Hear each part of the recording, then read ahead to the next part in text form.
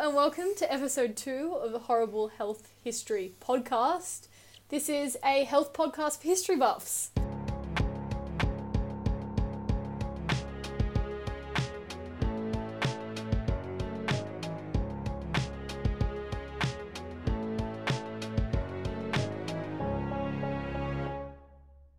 Welcome to the recording studio, also known as my bedroom. Thank you for being here. I'm Anna, and I am a biology student, and my guest today is Emily. Emily, you are not a biology student. Not at all, no. Not at all. You study something. I don't know. Something that's not science. So, Budget PPE. Oh my God. So, we're not doing a person like we did last week. Damn. I know. We're actually doing something you've heard about. Have I? Yes. We're doing a Are pandemic. you sure? Oh, I'm surprised what you don't know sometimes. But you'll be fine. So, we're talking about a pandemic. So, what do you know about the flu? It's a virus. Pretty good. It's contagious. Yes. Do you know what the virus is called? Influenza. Yeah, it's the influenza virus. It's pretty contagious. One thing to note about the flu is it is endemic in the human population. So I'll just tell you what that means, because it's a bit of a weird word. It's basically a disease that is found among a particular group of people or area. In the flu's case, it's found almost everywhere, and it usually appears every winter. Fun fact, another endemic disease is bubonic plague, which is endemic to Mongolia. Love that. Have you been reading the news recently? No. There have been some cases of bubonic plague in Mongolia. Wasn't that like 2 years ago? No, this year. Okay. I thought it was like 2 years ago they had cases in China. Well, it's endemic to the area, so you get cases frequently. The rodents there have it, so if you play around with a rodent too much, you might get bubonic plague. Before we get into the episode is what epidemic is, as opposed to endemic. Epidemic is the increase in the amount of people that are affected above what is normal. It's usually a disease that's out of control. And this is important because coronavirus that we're experiencing in 2020 is an epidemic. It's out of control. Many more people have it than what's expected, and it is gone so far to have been declared a pandemic, which is where it's spread over multiple countries or continents, and it is a big deal, which is why the World Health Organization declared it a pandemic. So, an endemic disease, a disease that's usually found at a lowish level among the population, can become an epidemic when there's an increase in the amount of the causative agent or the virulence of the agent. Mm-hmm. Do you know what virulence means? Explain it for the listeners.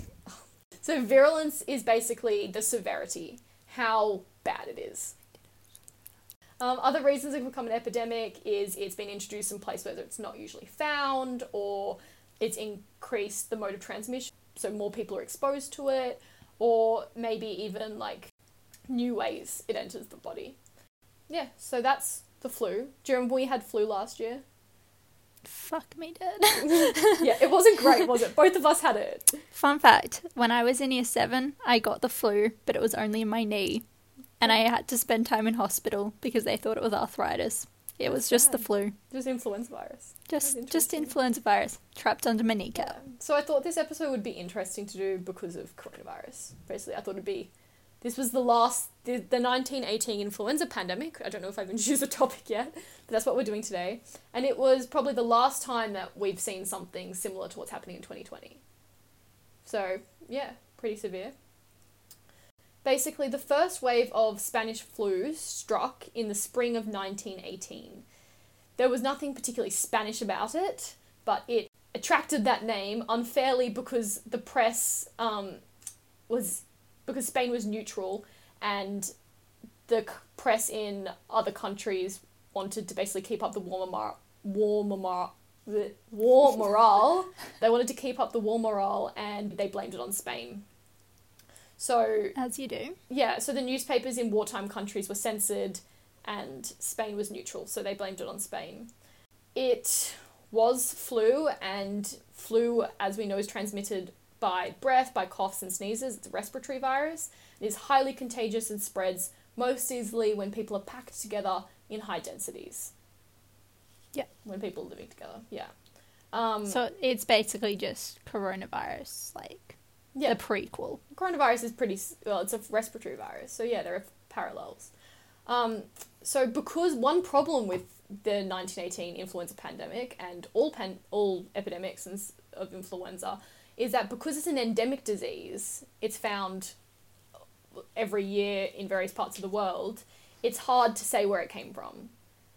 Because at that time, like in a year, many places will have flu outbreaks.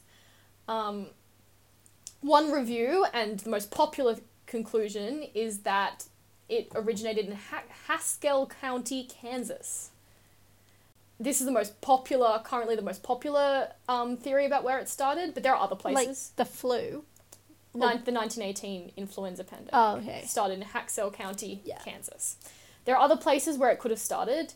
This guy called J.S. Oxford hypothesized that it started in a British army post in France in 1916, and the autopsy reports so similar symptoms of these people, but there are problems with these alternative hypotheses. One theory was that it had an outbreak in China in 1918, but again, this particular outbreak that they're saying could have started it was actually minor, and it didn't seem to spread. Other outbreaks that have been cited as influenza appear not to have been actual flu, such as pneumonic plague, which is a bacterial disease and not viral. Other outbreaks in France and India in 1918 were also ruled out as the start of the 1918 influenza pandemic. So basically, the Americans are just always starting shit.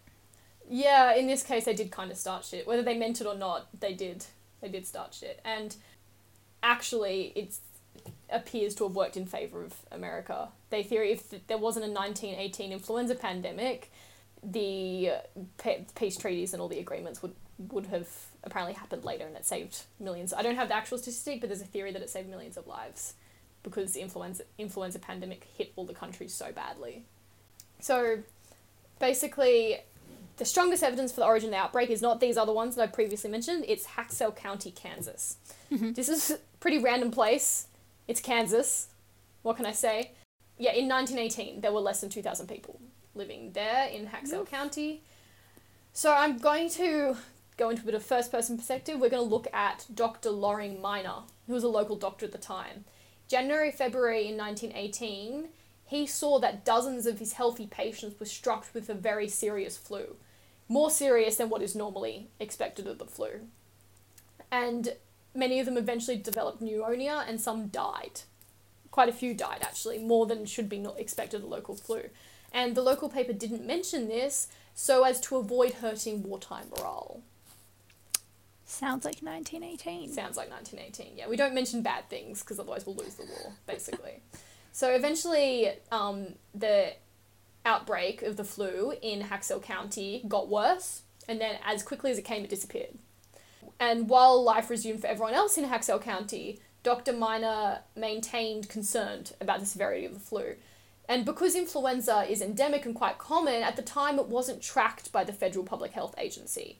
So they didn't really keep numbers or collect any data about it. So he actually warned public health officials that is the only public account of the severity of the flu at the time.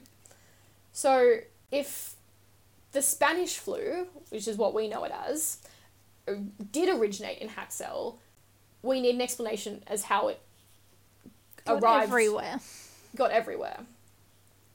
So basically, it left Haskell through army soldiers in training in a nearby city where friends and family visited them. And you can actually track the spread of influenza through the local paper as it described people visiting their friends in army camps and people getting sick. And the first case in the army camp happened on March 4th.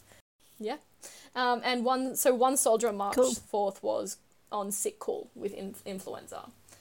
The camp at the time had a population of 56,000 troops, and within 3 weeks of this first case, more than 1,100 others were sick enough to require hospitalisation, and thousands more needed treatment and at the various infirmaries around the base. And what did the leadership do? What I can tell, not that much. It just looked like normal flu. And what I'll talk about later, but they didn't, because they didn't keep numbers of these things, it was hard to really prepare for it, basically. So the camp near Haxel County got very sick. Many people got influenza. But it left Kansas when soldiers from the army camp moved into the outside world, and especially to Europe to fight in the war, and the flu spread. So that spring, there was an increase in mortality from influenza and pneumonia, although comparatively to the second wave, which I'll talk about in just a sec, it was generally mild. Yes. Yeah. So now we've had the first wave. It's spread through Europe, it's spread around, but the world's back to normal. Psych. We have a second wave. So the first wave wasn't much, it was worse, but not much worse than seasonal flu. But in the autumn of 1918, a more severe flu broke out. It was so severe that people couldn't actually believe it was the same disease. An alarmingly high proportion of patients who contracted this disease died. 25 times as many as in the previous flu pandemics. Okay. Yeah. Yes, this is an issue. It was serious, yeah. So initially they reported classic symptoms of the flu, fever, sore throat, headache, but eventually they were described as turning blue in the face, having difficulty breathing, even bleeding from their noses and mouths. And I feel like you need to put a graphic warning there. Yeah. It was pretty graphic. Apparently their congested lungs were simply too full of fluid to process air, and by this point, death usually followed within hours or days. So very severe. Wow. Yeah, okay. And what was interesting is a lot of the people that were infected, rather than being a usual, like a reverse bell curve, like a U shape, where most people infected by the flu are young and old, this one was a bell curve. So most people infected were actually of healthy. Oh, is this the one that it attacked more healthy people? Yeah. Because their immune systems... Yeah, that's a theory. They think that actually their immune systems were so good at fighting the virus, they actually overshot it a bit and killed themselves. So this is like the one pandemic I would have survived, basically, is what we're saying. Yeah, for those not knowing, Rosie Emily is prone to getting the flu and then giving it to me. Yeah, so you might have been safe. But, so basically most deaths occurred in a 16-week period in the second... In a how long? So 16 weeks. From mid-September to mid-December of 1918. That's pretty... As we're living through coronavirus right now, 16 weeks is quite short, really. Yeah. Very severe. What month of corona are we in right now? I don't even want to talk about it. It's a lot more than 3. Yeah. 4. I think it's been about 4 months, I think. It's been a long time. But, you know, we'll see what... we'll see what happens. We'll see what happens with that Thanks, one. Melbourne. Thanks, Melbourne, yeah. So, while some people thought this new outbreak was a different disease because of how severe it was, it generally had similar symptoms, and it happened so close to the previous wave that scientists did think it was actually the same disease. We think that this second wave, we being general science community from my internet research, think that the second wave was so deadly because it picked up, it's a bit complicated, but basically it picked up some other part of a virus. So it just mutated. It found a husband and was like, yes, let's have a baby. It didn't quite mutate because that would be a slow change over generations of this virus, and this happened very quickly, almost too quickly. So they basically think that it picked up, played hooky with another influenza virus and picked up some virulent, same virus but different. So there was the first wave, there was a second wave, and then we had a third wave. When will it stop? Well, luckily this wave did stop. The third wave is probably the last wave of this influenza outbreak. It happened in early 1999, but it wasn't as severe as the second wave. It had intermediate virulence. Wait, what year was the second wave? So the second wave was the end of 1918. Oh, okay. So first wave started at the beginning of 1918, second wave was the end of it, and then the third wave started in early 1919, but it wasn't quite as bad. Okay, I misheard you. I thought you said 1999. I was like, what? Okay. Yeah, so we've had these 3 waves. But so in 2020, we there's a lot of science that we've seen going on with coronavirus, and they know a lot about viruses. Ugly, not enough to deliver us a vaccine just yet, but hopefully it's coming. But in 1918, they didn't really have anything to defend against it. Virus was a novel concept in 1918. It wasn't fully understood as it is now, and some of the doctors assumed they were dealing with a bacterial disease. They didn't have anything against the 1918 influenza epidemic, also known as the Spanish flu. There was no flu vaccine, there was no antiviral drugs, and they didn't really have any effective antibiotics, which would be useful in the secondary infections, which some people got. So there wasn't really much they could do. And they kind of worked out that public health measures such as quarantine and closing of public meeting places could be effective. But unfortunately, they happened too late because, as I mentioned before, influenza was not a reportable disease in 1918. They didn't keep tabs on it. So it meant that doctors weren't obliged to report cases to the authorities, and it also meant that these authorities failed to see the pandemic coming. Whereas in 2020, we saw coronavirus coming from a mile away, and then it came. Yeah. Countries away. Yeah. So what I thought was most interesting about this was actually the effect that the influenza pandemic had. The science behind it, very cool. I personally, big fan of viruses. But what was interesting is it had a lasting effect on the world. So basically, in summary, the disease claimed between 50 and 100 million lives. How many people died in World War One? I'll get to that. In World War One, 18 million people died, and in World War II, 60 million people died. So it probably claimed more than both wars combined died from the flu in 1918. Jesus Christ. Yeah, really Jesus. severe. Yeah. So at the time that was between 2.5 and 5% of the entire world's population. Jesus Christ. Died of the flu that year, which is really severe. And what the flu was important in doing is it changed the mentality of public health. So the disease went from an individual problem to a community problem. Before it was kind of like, if you're sick, that's a you problem. And if you give it to other people, you've caused that. But what they kind of started to realise that it's a social problem. We live in communities. I don't think America knows that yet. Yeah, well, what we're seeing in 2020 is that, that unfortunately that idea of a community problem hasn't quite reached everybody, but it started. It started after this. People kind of realise that it's actually, if people are sick, it's not their problem, it's the whole community's problem, and everyone plays a part in transmitting disease and the effects of it. So in 1918, after this, it was no longer reasonable to blame an individual for catching an infectious disease, and you could not just treat him or her in isolation. You had to treat the whole community.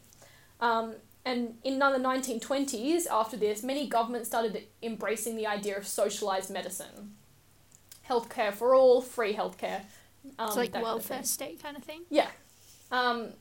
So Russia was actually the first country to put in a centralised public healthcare system. Oh, okay.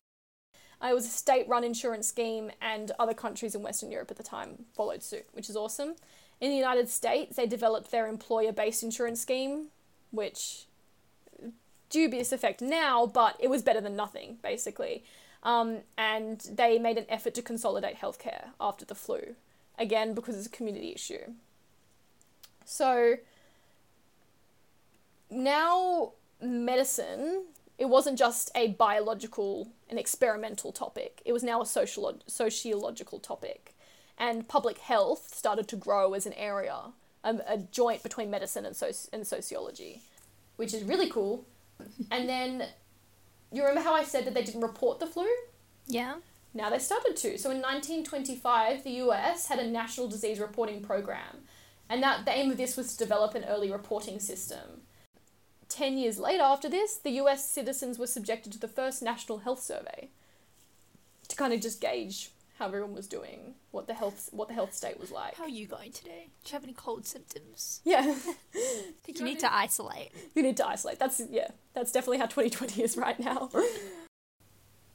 As a direct result of the pandemic, public health leaders were now part of the political conversation. before the pandemic, they hadn't been let into cabinet meetings, or they'd been reduced to pleading for funds and powers from other departments. The 1918 flu pandemic gave public health officials the power politically to actually have effect. There was also recognition of the need to coordinate public health at an international level, and clearly, contagious diseases don't respect borders. As much as Donald Trump wishes they did, they don't, and they realise this. Was that also kind of the thing in the 20th century?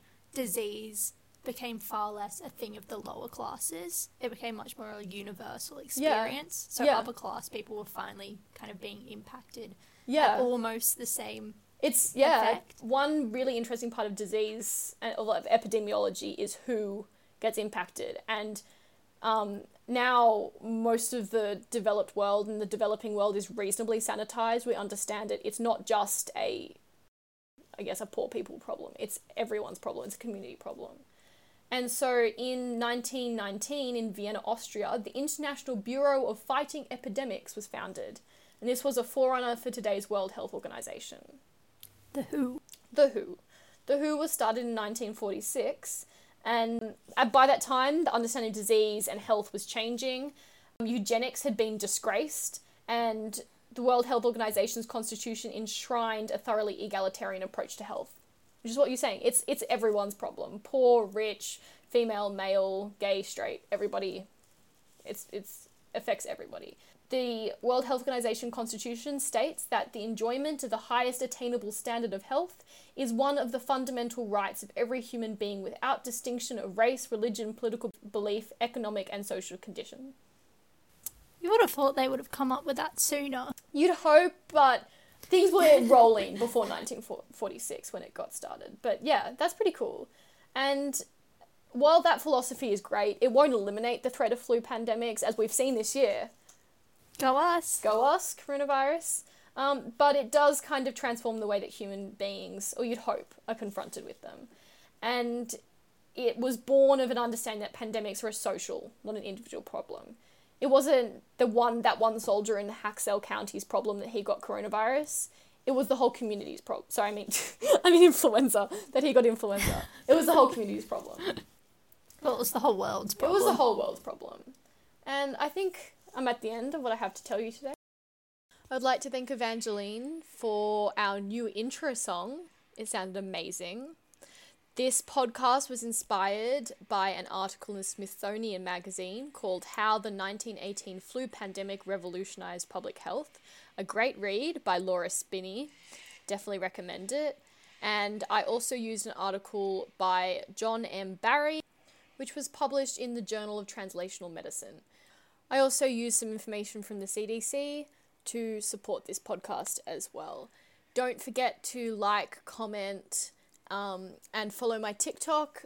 All of those things will really help the success of this podcast, and I would really, really appreciate it. So if you want to see more of this, please follow my TikTok. That is HHH Podcast, Triple H Podcast on TikTok. I post some funny little videos relevant to the podcast. I would really appreciate it if you checked it out. Thank you very much.